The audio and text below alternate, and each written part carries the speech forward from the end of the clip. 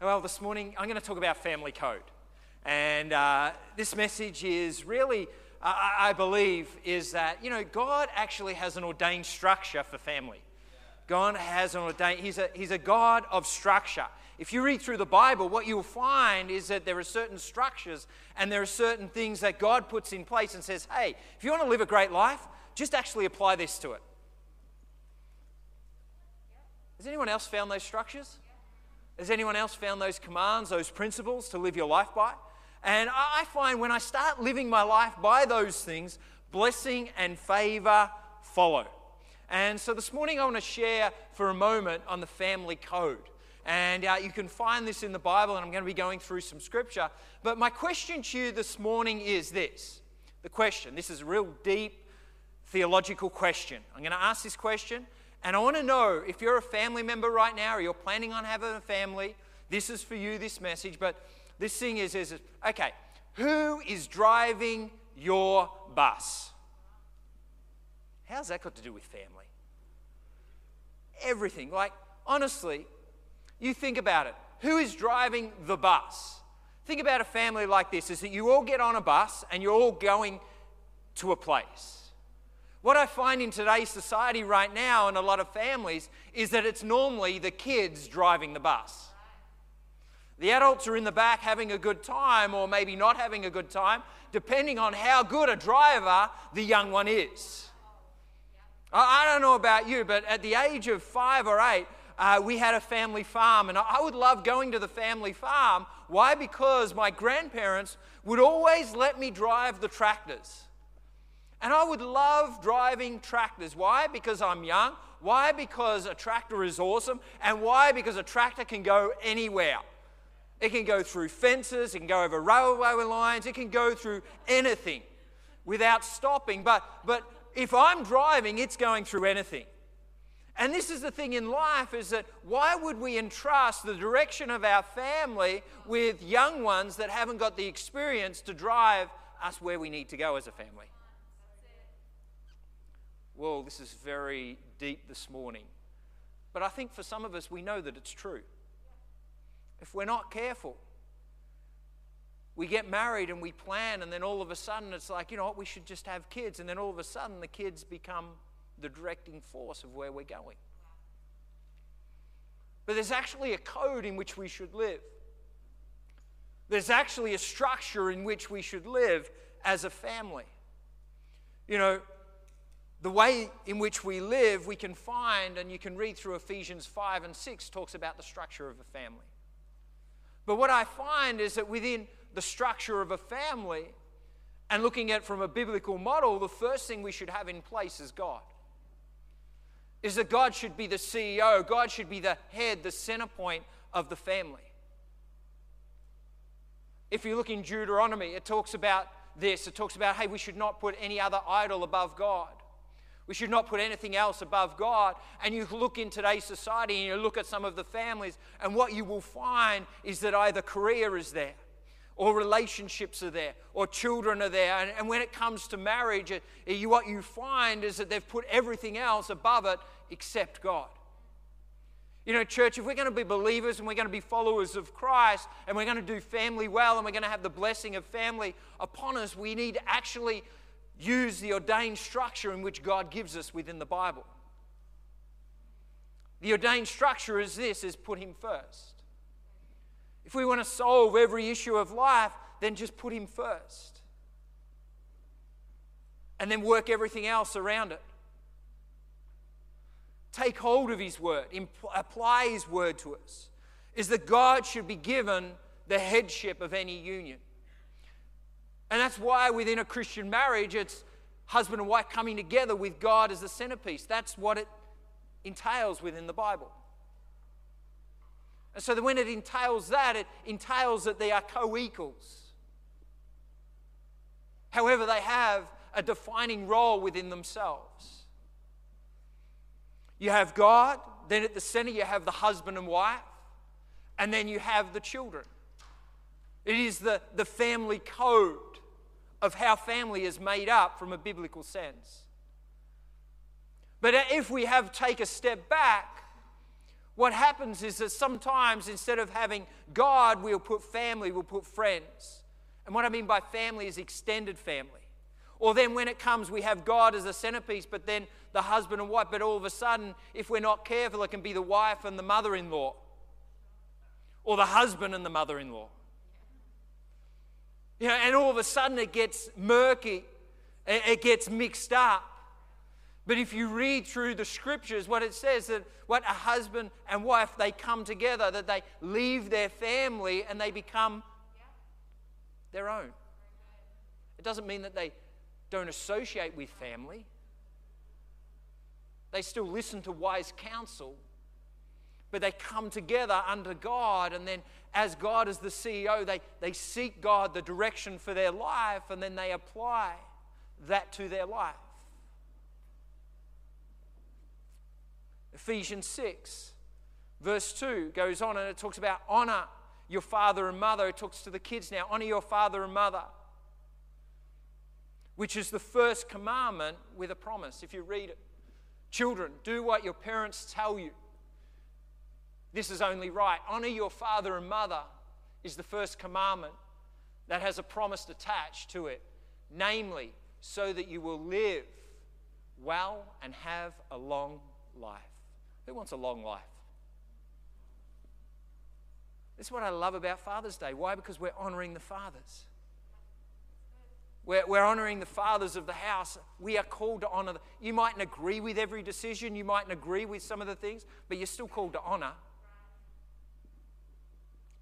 You can have honor without agreement. But we need to honor.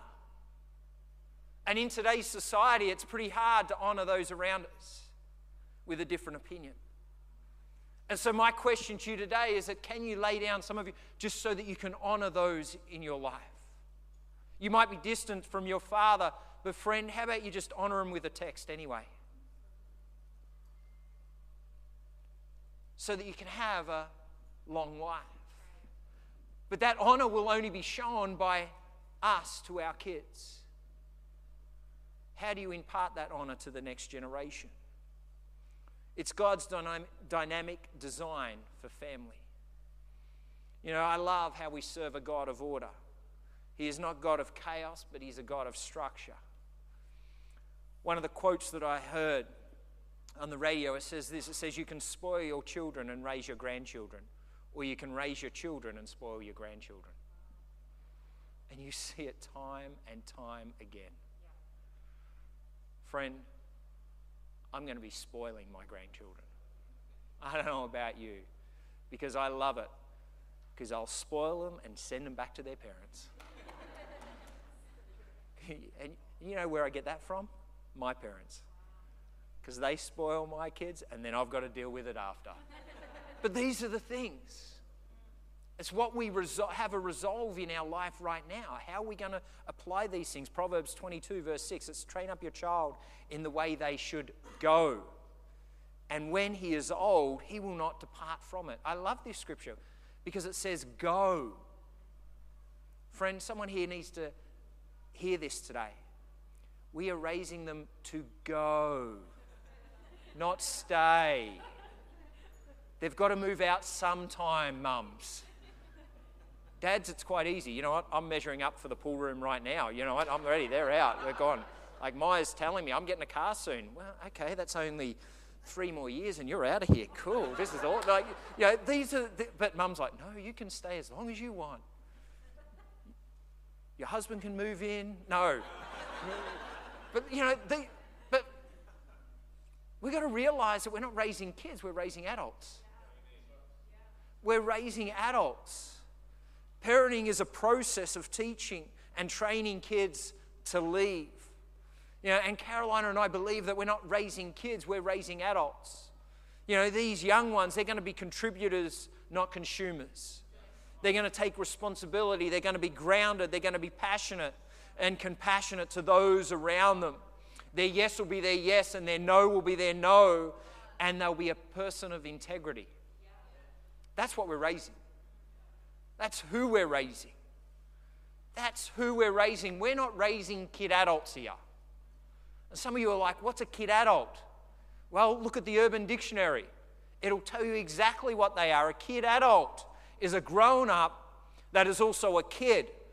A fun-loving, nice, hyper-funny, slightly inappropriate person. Anyone know anyone like that? Inappropriate person sitting next to someone like that.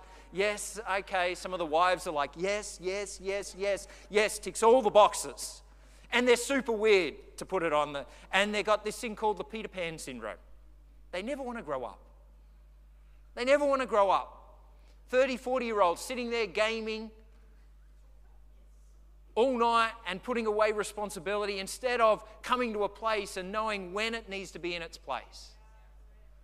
We have a generation that live at home that have never moved out. And these are the things that we're looking at. They remain emotionally that of a teenager or even a child. You know, friend, I'm not raising a kid adult. I'm raising an adult that will contribute, that will move forward, that will shape culture for the future. Why? Because they're going to be working out where you're going to be living when you need to live somewhere. And so I want someone who knows where I want to live, in a nice house, in their house, using their pool, eating their food. Oh, that's when I'm 90. Anyway, but this is what's going to happen. But, you know, we got to realize they're going to shape our future. They're going to shape the future of society. And what do we want that to look like? We need to have the responsibility of when we raise these young ones of how we're going to shape their future, their outlook on life. To be a follower of Jesus, a disciple of Jesus, my first point is this: it's going to take resolve. It's actually going to take resolve. It's purposed. It's a course of action. Is that fathers, wives, mothers, we're going to have a resolve. Nehemiah 4, verse 14, when they were building the wall around Jerusalem, it was a time where raiders would come and try to destroy them, try to distract them, and families were given certain areas that they would build around this city. And as they were there, if you read through the scriptures, it was like in one hand, they would have a trowel, they would have their working tools to build, the wall. On the other hand, they would have a sword to defend those from raiders and protect their family. And what we find is this: it says, Nehemiah is saying, do not be afraid of them. Remember the Lord who is great and awesome. Fight for your families, your sons, your daughters, your wives, and your homes. Friend, we have to fight. It might not be a natural, but it's a spiritual fight. We need to fight for those that we love. We need to have purpose. We need to have resolve that this is who we are. This is what we stand for. Today, there are some of you here right now you're in the fight for your life. You're in the fight for your marriage. You might be in the fight for your kids. You might be in the fight for your family, for your health, for your home. But friend, what I want to say today is if you're in that fight, keep on fighting. If you're in that fight, stand up with resolve. If you're in that fight, don't lay down your sword. Don't lay down those things that you know that are true. But take hold. There comes a time where, it will be easy, but then there comes a time where you just actually have to fight. You have to have a resolve. If the devil can't attack you, he will try and get to you through your family. And this is what I find time and time again, is that the devil will try to attack you in certain areas, and when he fails in certain areas, he'll try another area. And then if he fails in that, he'll try another area. Then if he fails in that, he'll keep coming at you. Friend, the Bible talks about it. There'll always be trouble. There'll always be those things that come in, but it's how we stand. Life is never easy. But that's okay. It's how you tackle life. It's how you tackle the challenges that come before you. And here it says, stand. Stand and fight. Have a resolve. Today, men, fathers, spiritually before God, we are all equal. But in terms of the practical organization of the family, we are called to lead our families and set the agenda for them.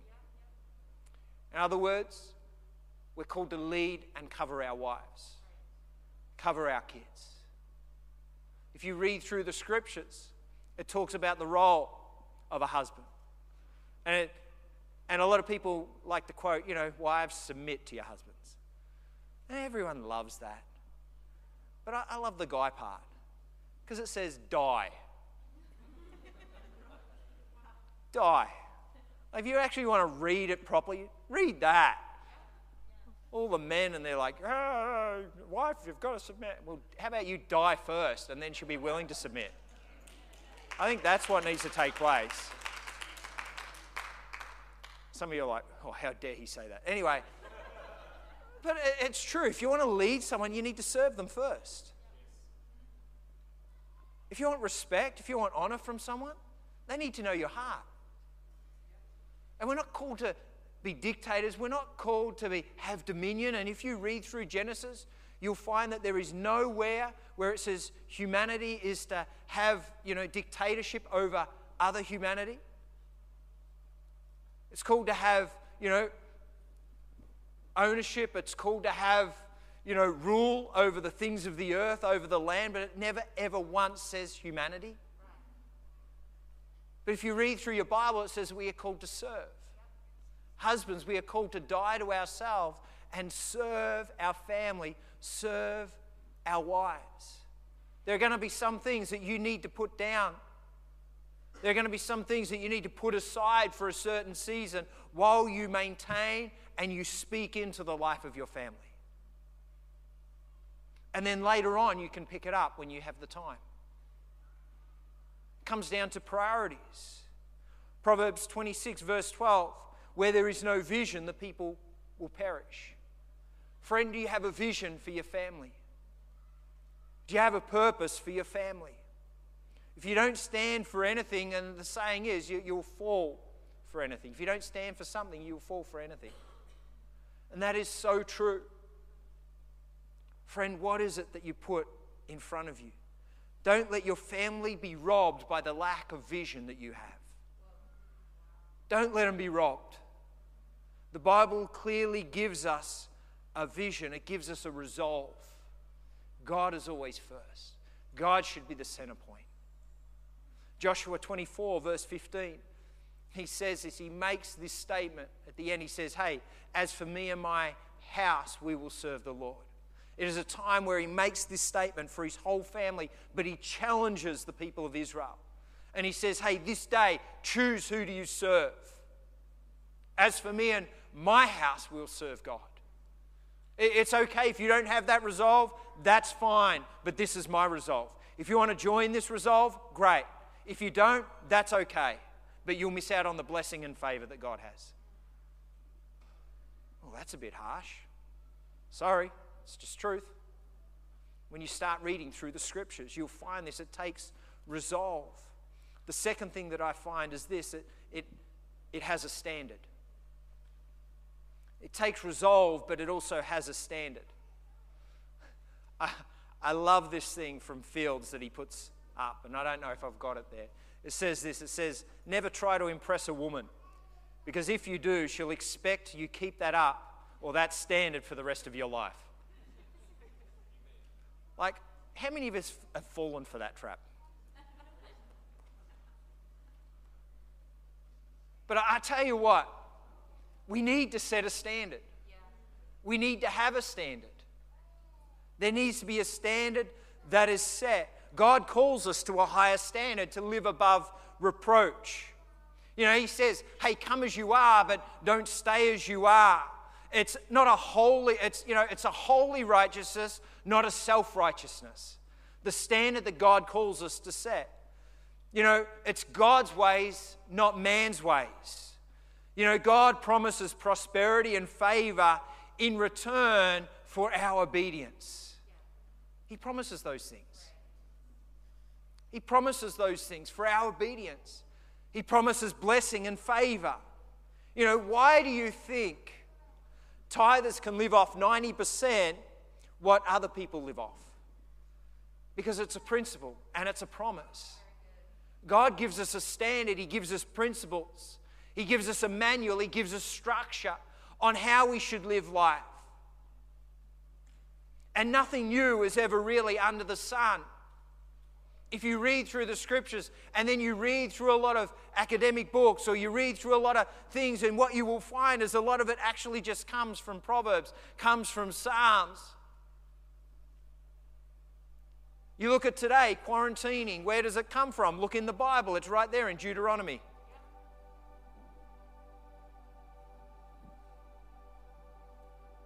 Nothing's new under the sun. But it's whether we know the Word of God and we want to apply the Word of God to our lives. You know, what we give our children and what we do for our children is not as important as what we leave in our children. Fathers, what are you leaving in your children? This Father's Day, what are you leaving in your children? What are you investing into them that has eternal value? Are you imparting His standards into the next generation? Why? Because they're actually watching. Young ones are watching. It is amazing how much they are listening to what you speak about at home. It's amazing. Because honestly, I could say, hey, can you take out the bin? 4 days later, that bin is still there. But all of a sudden, I could be talking about something, they're like, oh, what's that about? I'm like, you're watching TV down the other end of the house and you're still hearing me. Better still, they're upstairs and they're in bed. And all of a sudden, you're like, oh, it's 9 o'clock at night. You know what? I'm going to reward myself. I'm going to have some Black Forest Cadbury chocolate. The thing's not even open and I've got 4 mouths right in front of me. They're listening, they're watching, they know. What standard are we putting in their life? You know, Deuteronomy 6, verse 5 to 9. Have we got it there? It says, write these commandments that I have given you today on your hearts. Get them inside of you and then get them inside of your children. God's saying, hey, listen, these commands, these things that I'm giving you, these promises, these principles, you know what? Get them in your heart and then get them inside your children. Talk about them wherever you are, sitting at home or walking in the streets. Talk about them from time you get up in the morning to when you fall into bed at night. Tie them on your hands and foreheads as a reminder. Inscribe them on the doorposts of your home and on the gates of your city. Parents,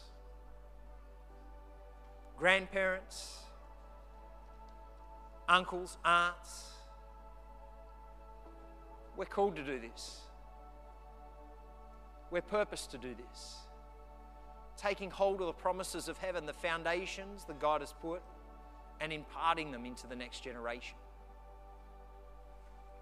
And I've talked about the home, I've talked about the code of family, but also too, friends of those that you associate with and grandparents. If you're a young adult here, you have a responsibility as well to enforce the family code, to enforce the ways of God. And if a parent, and this is what I love about Romy and Ben, is that they're saying, hey, they're dedicated, but all of a sudden the family come together as a church family and we support the family unit. This is what I love about raising kids in the house.